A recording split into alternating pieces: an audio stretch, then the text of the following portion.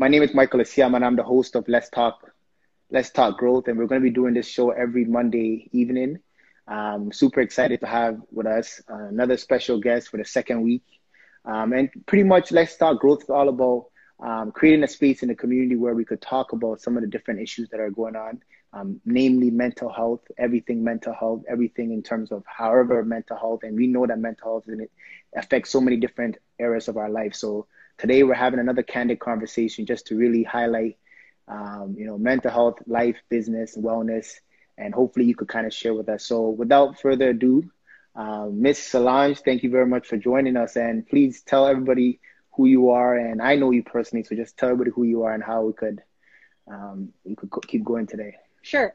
So I just want to begin by saying that the conversation that Mike and I are having is strictly for the purpose of providing legal information. So if you do require any legal advice, please feel free to hit me up privately. But nothing that I say over this live is to be interpreted as me giving you any legal advice.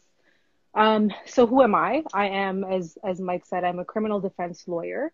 I've been practicing for 2 years now across the Greater Toronto area. So I represent people that are charged with all sorts of offenses under the Criminal Code, the Controlled Drug and Substances Act, but also the Highway and Traffic Act and the Provincial Offenses Code, Provincial Offenses Act. So I represent people that are charged with both criminal and quasi-criminal offenses. So because of that, I have to appear in a number of courts across the city, from provincial courts to Ontario Courts of Justice and Superior Courts of Justice. And I conduct bail hearings, preliminary inquiries, and trials in front of judges alone and also in front of juries. Okay, that's a lot. But I remember you personally from my child welfare days. I used to see you at the courthouse in Peel on Wednesday evenings. We had. When I was just a lowly articling student. You were just articling at that time. I remember seeing you those times, and I remember, it was always interesting. I love going to court just because you really get to kind of see a different, almost like the criminal justice system and just how it kind of affects different areas. So it's great to kind of have you on today just to kind of teach us more.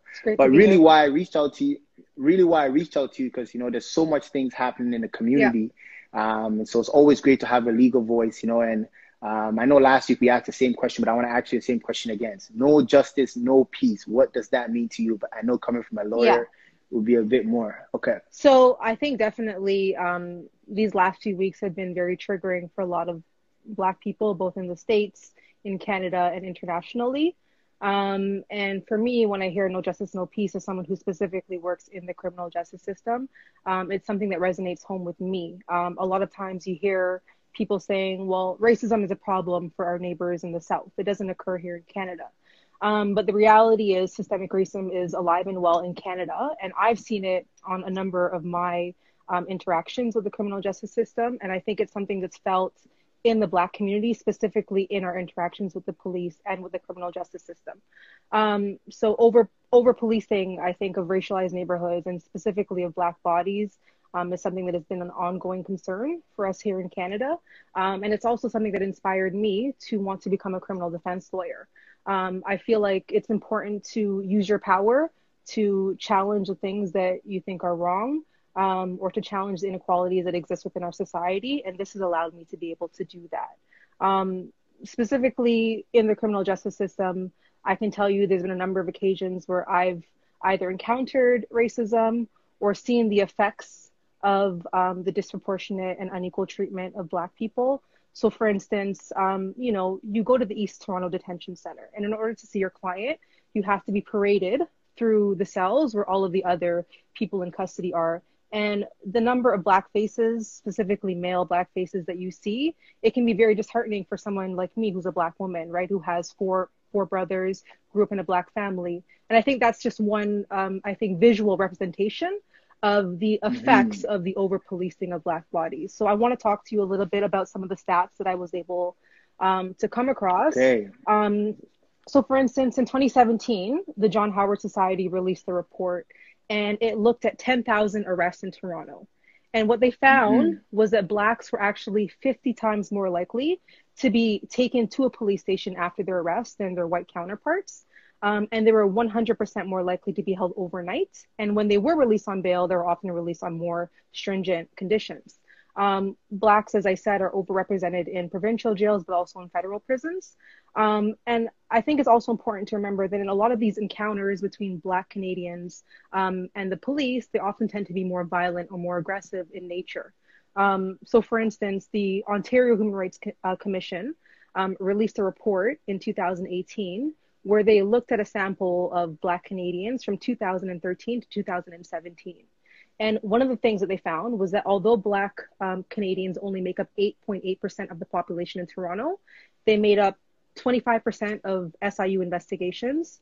They made up 28.8% of all use of force cases involving the police. They accounted for 36% of police shootings, and they accounted for 70% of police shootings that resulted in civilian fatalities.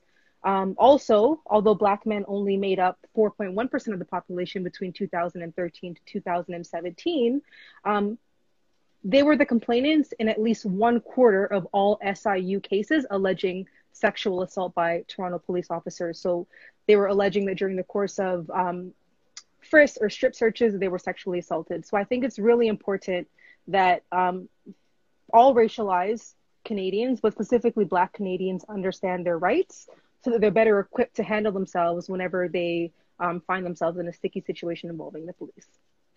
Well, you know, the thing about it, sticky situations is my life because, I mean, growing up, I actually lived in some of these communities that were, you know, over policed, I guess you say it. And I've had a lot of negative encounters. And even till today, you know, as you kind of, you know, you feel like you've moved out of some of these communities, you still, you know, kind of continue to have some of these different experiences when you interact with the system. So I just want to take you through just through my daily life, I guess, you know, so hopefully then you could kind of give me some advice of how to kind of navigate, you know. Hopefully, I know I have a couple of friends that are also watching. We're from these communities, so it's like this is what we deal with on a daily basis. So we're so happy to have you here to kind of talk about it. So, you know, I go out in the middle of the night. I'm leaving the club with, say, my friends, for example, you know, and once we come right when we come out of the club, police officers want to speak to us and start asking us questions. What do we do? Certainly. Okay, so first, when I'm talking about your rights and freedoms, I'm referring to the Canadian Charter of Rights and Freedoms. So those are essentially your constitutionally protected rights and liberties, and they make up the highest law in Canada. So it protects you from the unreasonable exercise of state power, which includes police power. And sometimes it's your recourse when evidence is obtained illegally, you can allege that your charter rights were breached. So in your scenario, you're leaving the club with your friends, you just had a great time, and a bunch of police officers accost you. What sorts of rights are triggered? What does that mean for you? So when you are walking, you know, on the street with your friends or by yourself, you do have a right to be free from state intrusion. And that includes police intrusion, especially when you haven't done anything wrong. And if you are being stopped because you've been suspected of a crime, then certain rights are triggered because you've either been detained or you've been placed under arrest. So the first charter protected right that I want to mention when you're just walking on the street going about your business is Section 9 of the Canadian Charter of Rights and Freedoms. So Section 9 basically stipulates that everyone, whether you're a Canadian citizen or you don't have status, everyone in Canada has the right not to be arbitrarily detained or imprisoned. So what this means is that the police can't just walk up to you and stop you for no reason. They have to have a legitimate purpose for why they're stopping you, or. But you know they do. But you know they do that, though. Yes, and oftentimes they do create legitimate reasons, and I'll talk to you about what these legitimate reasons actually look like. But there's a difference essentially between, you know, a casual encounter where the police might just engage in regular conversation with you and you being detained. And the difference is that with a casual encounter, you're free to go. But when you're detained, you're not free to go because you've been suspected of a crime, and there's certain rights that come as a result of that. So how do you know when you're being detained, and how do you know when it's just a casual encounter? Exactly. Right? Yeah. So I would say the main distinguishing feature of a casual encounter is that you're free to leave or you're free to walk away, right? But you know, you get this feeling of anxiety when, you know, it's like, damn, I don't know what this guy's going to do. He's probably going to think I committed a crime when I walk away. So I don't want to talk to him, but I also don't want to walk away. So, you know, kind of give me a little bit. Yeah, I mean, 100%. And that might be what happens. Unfortunately, that is the reality for so many people. But at least being able to recognize when you're no longer in a casual encounter or when you're no longer able to walk away you can then recognize what your rights are. So in some Okay. situations, for instance, neighborhood policing, or the police are in the area of the club when you leave and they approach you and they start making small talk. I wouldn't suggest that you tell the officer, to go screw himself and keep it moving, Mm-hmm. but you can respectfully ask the officer if you're free to leave. And if you're not being detained, and you're not under arrest, and the answer should be yes, and you should be free to keep it moving.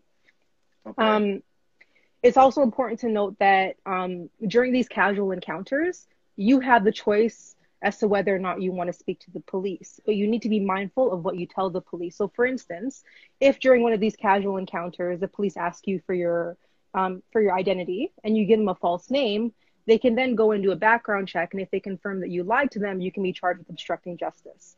So, although you have the freedom during these casual encounters to engage in conversations with the police, still be mindful of what it is that you tell them, because it can then be used against you down the road.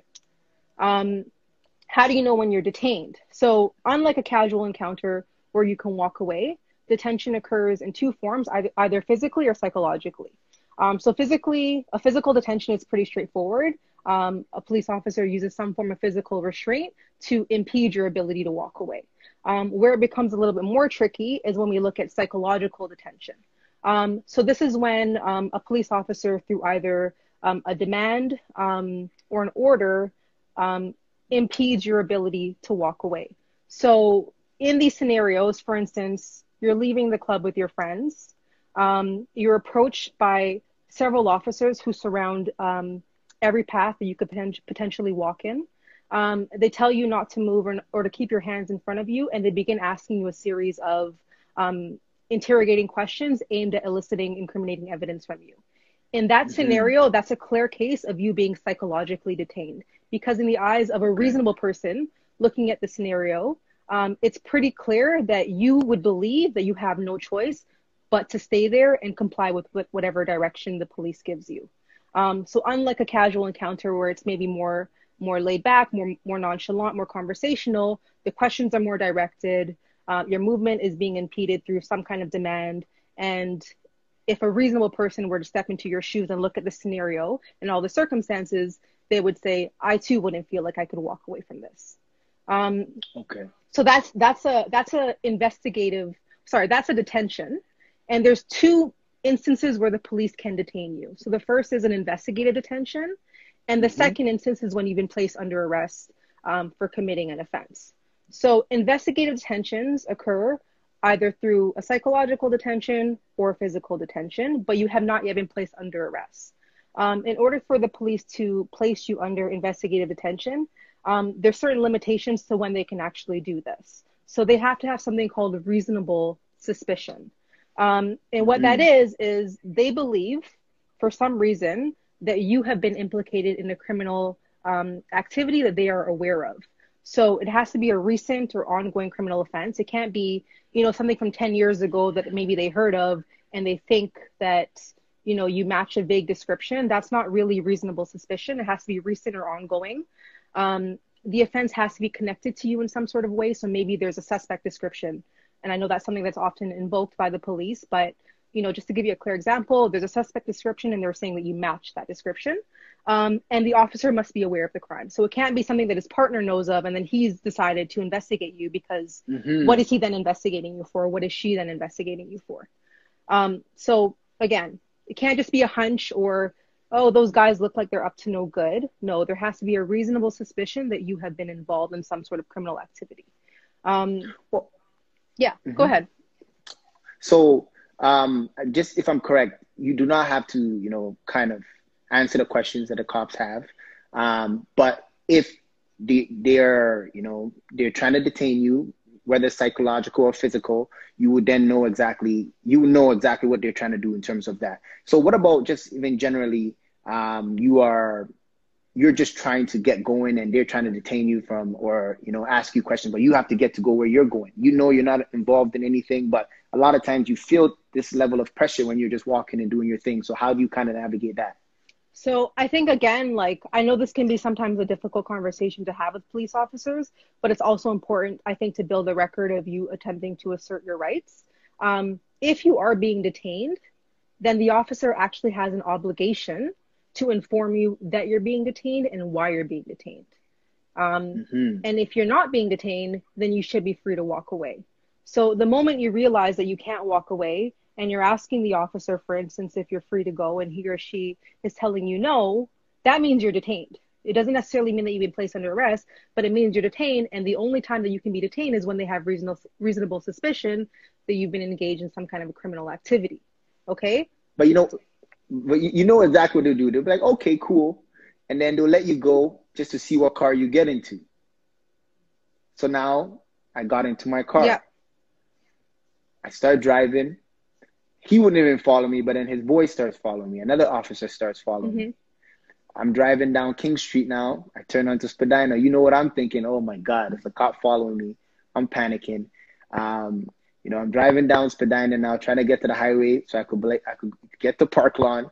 But then all of a sudden, I notice after I pass a few lights, the cop pulls me over. Okay.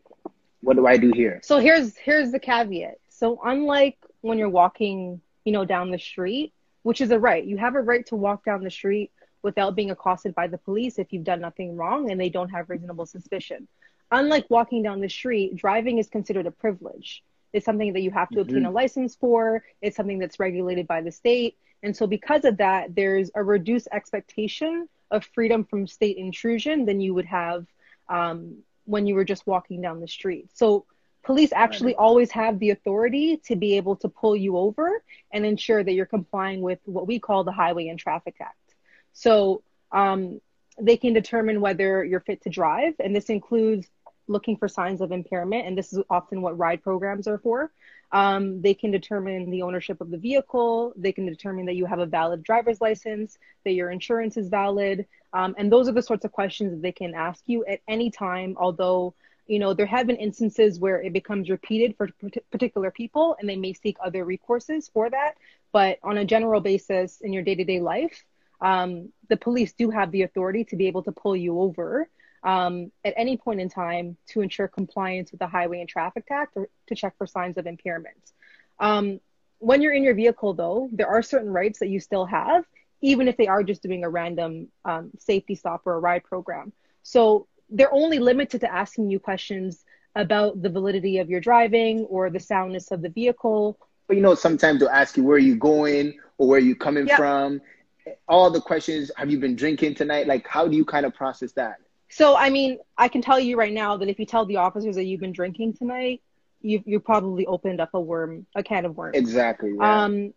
And they are allowed to ask you if you've been drinking because they can check for signs of impairment because that's linked to your privilege of driving. But in terms of where you're going, where you're coming from, do you have any drugs in the car? Do you have any weapons in the vehicle? Those are criminal questions. Who are these guys? Who are these guys you're with? Who are these guys that you're with? So whenever you're engaged in a ride program, the only person that police can direct their questions to is the driver, not any of the other passengers in the vehicle. They're all considered bystanders. They don't have to provide any identification documents unless there's some sort of criminal investigation underway. But generally, the only person that is required to answer questions during the course of a ride stop or a Highway Traffic Act stop is the driver and not the passengers of the vehicle. If somebody's not wearing a seatbelt, does this kind of bring up something else? Well, if someone's not wearing a seatbelt, you won't be charged criminally, but you can receive a ticket for not having a seatbelt. Okay. Yeah. All right. Well, so you said day-to-day life, so now you kind of got me thinking about something else too. So day-to-day life, every time Black people get together, a cop has to come. And I see this many times, I think every time, whether it's, for a noise complaint or that's what usually is kind of perceived at a lot of times. So I'm hanging out with my friends, hanging out with some buddies, cops come onto the property, to knock the door and, we approach them. How would you kind of help us navigate this? Okay. So police are allowed to come to your door for any legitimate purpose. So for instance, maybe there's noise because of music that's playing and a neighbor's called the police and they're investigating a noise complaint. They can come to your door. Say somebody calls 911 and alleges a crime has happened. They can come to your door. Say they're engaging in general neighborhood policing. They can come to your door. But their ability to investigate any criminal activity happening within your home ends at the door unless they have a search warrant. So Okay. In the eyes of the Canadian Charter, your home is your sanctuary. It's the place where you go at the end of the day, you know, when you want to unwind, where you want to feel comfortable. And so they take it very seriously. It's taken very seriously if the police impede on your sanctuary, that being your home. So absent certain extreme circumstances, the police don't have the authority to enter your residence unless they have a search warrant. Now, you can let the police into your home if you want to confirm that you haven't done anything wrong, but you're by no means obligated to allow the police into your home. And if you do, you also have to be mindful about things that might be in plain sight. So for instance, you Mm-hmm. know, maybe you're partying with your friends and there might be some contraband laying around. And you decide to let the police into their residence, even if they haven't necessarily come to your door to investigate something illegal that was happening. If by you allowing them into your residence, they see signs of illegal activity, they can then begin arresting people that are in the home. So you have to be mindful of that. The other time when police can enter your home without a search warrant are in the cases of hot pursuit, destruction of evidence, or exigent circumstances. So if they're chasing a suspect and the person runs, you know, through your front door, that might be the They could come exception for in them to come in. like in the movies. Yeah, which is rare, right? Okay. Less All rare right. perhaps is destruction of evidence or exigent circumstances. So for instance, police might be conducting surveillance on your home for a prolonged period of time, and maybe they're of the opinion that you've been tipped off and that there are drugs in the home that are going to be destroyed if they wait on a search warrant.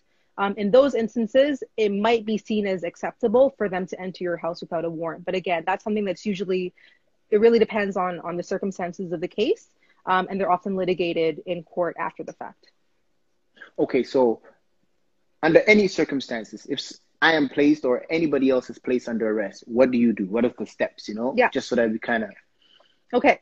because I know what they'll be telling you, but what does one have to kind of keep in mind Okay. during this process? So the first thing that you have to be mindful of is if you've been placed under arrest or you've been placed under investigative detention, meaning you can't walk away, the police have to inform you that you've been placed under arrest or that you've been placed under detention and for what reason. Now, the second part of that, so this is section 10 of the charter, and it's called it's usually referred to as your rights to counsel. The second part of this is section 10B of the charter.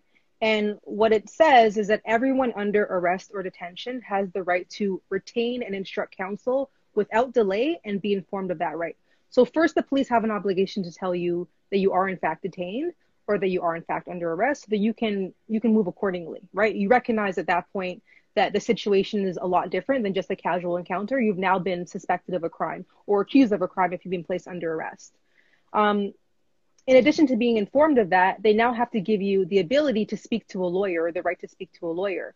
And the reason for this is because, courts recognize, the charter recognizes that, police being an extension of the state have a massive amount of resources, right? And when they place you under arrest, they've removed any liberty, any choices that you have, including your ability to contact a lawyer and to get sound legal advice about how you should proceed accordingly. And so because of this, your 10B right is really important because it allows you to be able to contact a lawyer of your choosing or to contact a free lawyer that's provided through duty counsel and legal aid, and then to receive legal advice so that you know how to proceed accordingly. So when you're placed under arrest, they have to inform you of your right to counsel almost immediately upon arrest. And they also have to inform you about the availability of free legal counsel because not everybody has a lawyer on speed dial that they can call. Now, once you tell the officer that you would like to exercise that right, and this is the key, I think, thing that people don't really realize is that you're placed under arrest and they tell you you have a right to counsel and you say, oh, no, it's okay. It's the best thing to do is to always seek legal advice because it's really not going to hurt you. It's only going to put you in a better situation. And the moment you tell the officers that you would like to speak to a lawyer, they have to refrain from asking you any incriminating questions or attempting to elicit any body samples, including breathalyzer tests. So for instance, before you give a breathalyzer sample, the police will give you the ability to speak to a lawyer, either of your choosing or a duty counsel lawyer. So it's always a good idea to exercise that right because it's an obligation on the part of the police. And a lot of times, especially in impaired cases, whether or not someone is convicted of a crime depends on how well the police executed your right to counsel. Okay, so I mean, we're on a mental health chat and everything we're talking about is mental health. So let's get to that part of the Yeah. segment now. So I know within the mental health field, a lot of times we see that, we never just see behavior. We know that there's always something, we always try to look deeper as to why. But I know the criminal justice system, sometimes they see mental Yeah. health issue, but even whether it's in education, behavior takes precedent. And a lot of times that's the first thing that we see, right? So how does mental health fit with the criminal justice system? Well, I think courts are starting to recognize that mental health does often play a significant role when it comes to the choices that people make, either willingly or unwillingly. And it often intersects with crimes, right? So you might get called as an officer, you might get called to a scene where someone is behaving erratically, and they might get charged with causing a disturbance or something, and then you realize down the road that maybe there was an undiagnosed mental health illness that was not treated at the time. So courts are definitely, I think, trying to recognize this more. A lot of courts have specific courtrooms that are catered towards dealing with mental health clients. So yeah, mental health court. So Old City Hall, for instance, has a mental health court where you deal with bail hearings, you deal with sentencing, you deal with everything mental health related, and any clients that have some sort of mental health issue are often placed into this courtroom so that they can be dealt with accordingly. And I think one of the realizations is that when you have mental health issues and you are alleged to have committed crimes, a lot of times your choices are somewhat constrained by whatever mental health issue that you're dealing with. And so that thing between choice and mental health, right? That balance between choice and mental health is kind of imbalanced because of whatever mental health issue that you're dealing with. So it reduces in some ways your moral blameworthiness, right? How can you really be held responsible for something that maybe you weren't fully aware of when you were doing it? So mental health courts, I would say, definitely do a good job of recognizing that. It's not always the case, that your client will get placed into mental health court depending on their criminal record, depending on, the nature of the case. There are a number of factors that come into play, but that's one way in which that you can, I guess, work with clients that had mental health issues. Okay, so I know you mentioned how the courts work with, and address and support mental health. So I have a quote that I wanted to read to you just to kind of talk about how maybe we need to address mental health. And so I want to say the quote to you, and then you tell me how you interpret it. So Kerry Washington said this, Kerry Washington, right? Yeah. She's like, I go to the dentist, so why wouldn't I go to a shrink, which is a therapist? So what do you think she meant by that? This is a famous quote that went around. So she says she goes to the dentist, so why wouldn't I go to a shrink?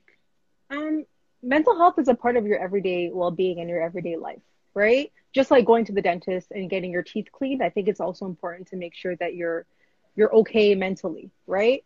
And I think it's something that's often seen as taboo, especially in the Black community. It's swept under the rug. But it really shouldn't be. It's something that I think everybody has to deal with at some point in their lives. It's something that I'm sure a lot of people have been dealing with more recently because of the events that have been unfolding. And specifically for criminal defense lawyers, it's very important that you deal with it and address any mental health concerns that you might have, because it's a very lonely job. You spend a lot of time, working by yourself, sifting through hours and hours of disclosure. It's very taxing when you're in court. And sometimes it can lead to all kinds of issues with addiction, depression, anxiety. And so specifically for lawyers, I think mental health is something that should be at the top of everyone's radar and that you should be constantly striving to work on. Okay, so my second part of that question is, personally, how do you take care of your mental health? Because if you say you're working all these long hours, how do you take care of your mental health? I keep a bottle of alcohol in my locker at work. But separately and apart from that, I think it's just really important to have a good network of people outside of the law that you can hang out with, unwind with, they get you as a human being and not just as a lawyer. That's one thing. Another thing I think is to set boundaries. As a criminal defense lawyer, you often get calls at all hours of the day and night. And some of those are unavoidable, for instance, arrest calls. But it's important, I think, to set boundaries with your clients so that they know that you're not going to be available at every single hour of the day, especially when it's not for a dire or urgent need that they might have. So maybe you don't take calls on Sundays and that's time that you spend with your family. Maybe, you know, you don't answer calls after a certain time of the day, but you have to set those boundaries, definitely. You know, the mental health piece is so important. I want everybody listening just to really understand that we want to continue to put the message out there. It doesn't matter if it's a physical illness that you deal with the same way that you take a headache so seriously, or, you know, you have a broken leg, or you're seeing some of the physical symptoms that make you worried. You know, a lot of times mental health, you know, the little triggers or the little things that make us know that, you know, we're unwell or that Yeah, we need to really access supports is just as important, you know. So as much as you take care of your physical health, you want people to continue to be mindful of their mental health and 100%. also make that a priority, because as we continue to have different people on, even we have our lawyers that are speaking of mental health, and in all areas of our life, we want to continue to make this the message just so that people, especially the Black community, were accessing supports earlier, because as Solange just mentioned, you know, we're finding that people ended up in court, and then during the court process is coming out that, okay, there's some of the root causes of this is mental health Hmm. challenges. And then they come to see the therapist after. It's like, okay, let's do some of the work before. Let's get people supported just so that you could kind of work from more of a preventive lens 100%. and give people the skills to continue to take care of themselves. So, what is next for Solange? I know, you know, you're working 90 hours a week. You know, we're dealing with a pandemic right now. What's next for you? Yeah, I think just continuing to ride this momentum. I think there's a renewed recognition of the problem of systemic racism in Canada, and people want to learn more and they want to know how to tackle various aspects of it. And so I think contributing to the discussion through my work as a criminal defense lawyer. So, you know, this IG live session, I think, was just the beginning. I would like to begin unrolling a series of informational short videos centered around criminal law, criminal defense. So I plan on unrolling a series of Know Your Rights sessions. So please tune into my page for that. If there's anything that, you know, any of the listeners might be interested in learning more about, feel free to drop a line on the video when Mike posts it, and I will try to create some content for that. But that is essentially what I'm focused on right now, and obviously just continuing to kill it in and out of court for my clients. Okay, Yeah. that's what's up. Okay, so we had one question. It says, do the courts use mental health in cases with Black males? I've only seen that defense work with white clients. Let's get, I guess so. Um, I would say yes. So from a defense perspective, there's really only one instance where mental health can be relied on as a defense, and that's not criminally responsible by reason of mental, I can't remember the last word, but essentially what you're telling the courts is that you had no control over your actions because of whatever mental health issue that you were dealing with at the time. But that's a tricky subject in and of itself, and I could talk some more about that maybe at another live session, because it can often increase the length of your sentence depending on how serious your crime is. And so sometimes it's not the avenue that you necessarily want to pursue. But in terms of mental health court, I do see Black men and women in mental health court. The charges are often less serious. And you're usually not using it as a defense, but in my negotiations, for instance, with the Crown prosecutor, I might bring these issues to the surface in an effort to get my client placed into mental health court so that we can focus more on addressing their mental health needs as opposed to focusing on whatever crime it was that they're accused of committing. Okay, so we got that question answered. So, no, this is super exciting, and we're glad to have you today. What it says? Sorry, does somebody have one more? It says reintegration for clients with criminal offense. That was just somebody. Okay, so we're super happy to have you on today. I think Solange, and I know ourselves, we're working on a special collaboration coming for the community. So you guys continue to stay tuned. Just because mental health and the courts, you know, we work hand in hand a lot of Yeah. times, even seeing similar clients. So we want to continue to have a wraparound approach for the community, just so that people are getting supported in all areas of their life and not just in court. I know Solange is an amazing lawyer. She'll get you off the chart, but if you don't take care of some of the mental No health promises. issues, you're gonna end up you're gonna end right back up. You're gonna end right back where you started, you know. So we want to continue to put out the good message and encourage people to get supports as much as possible.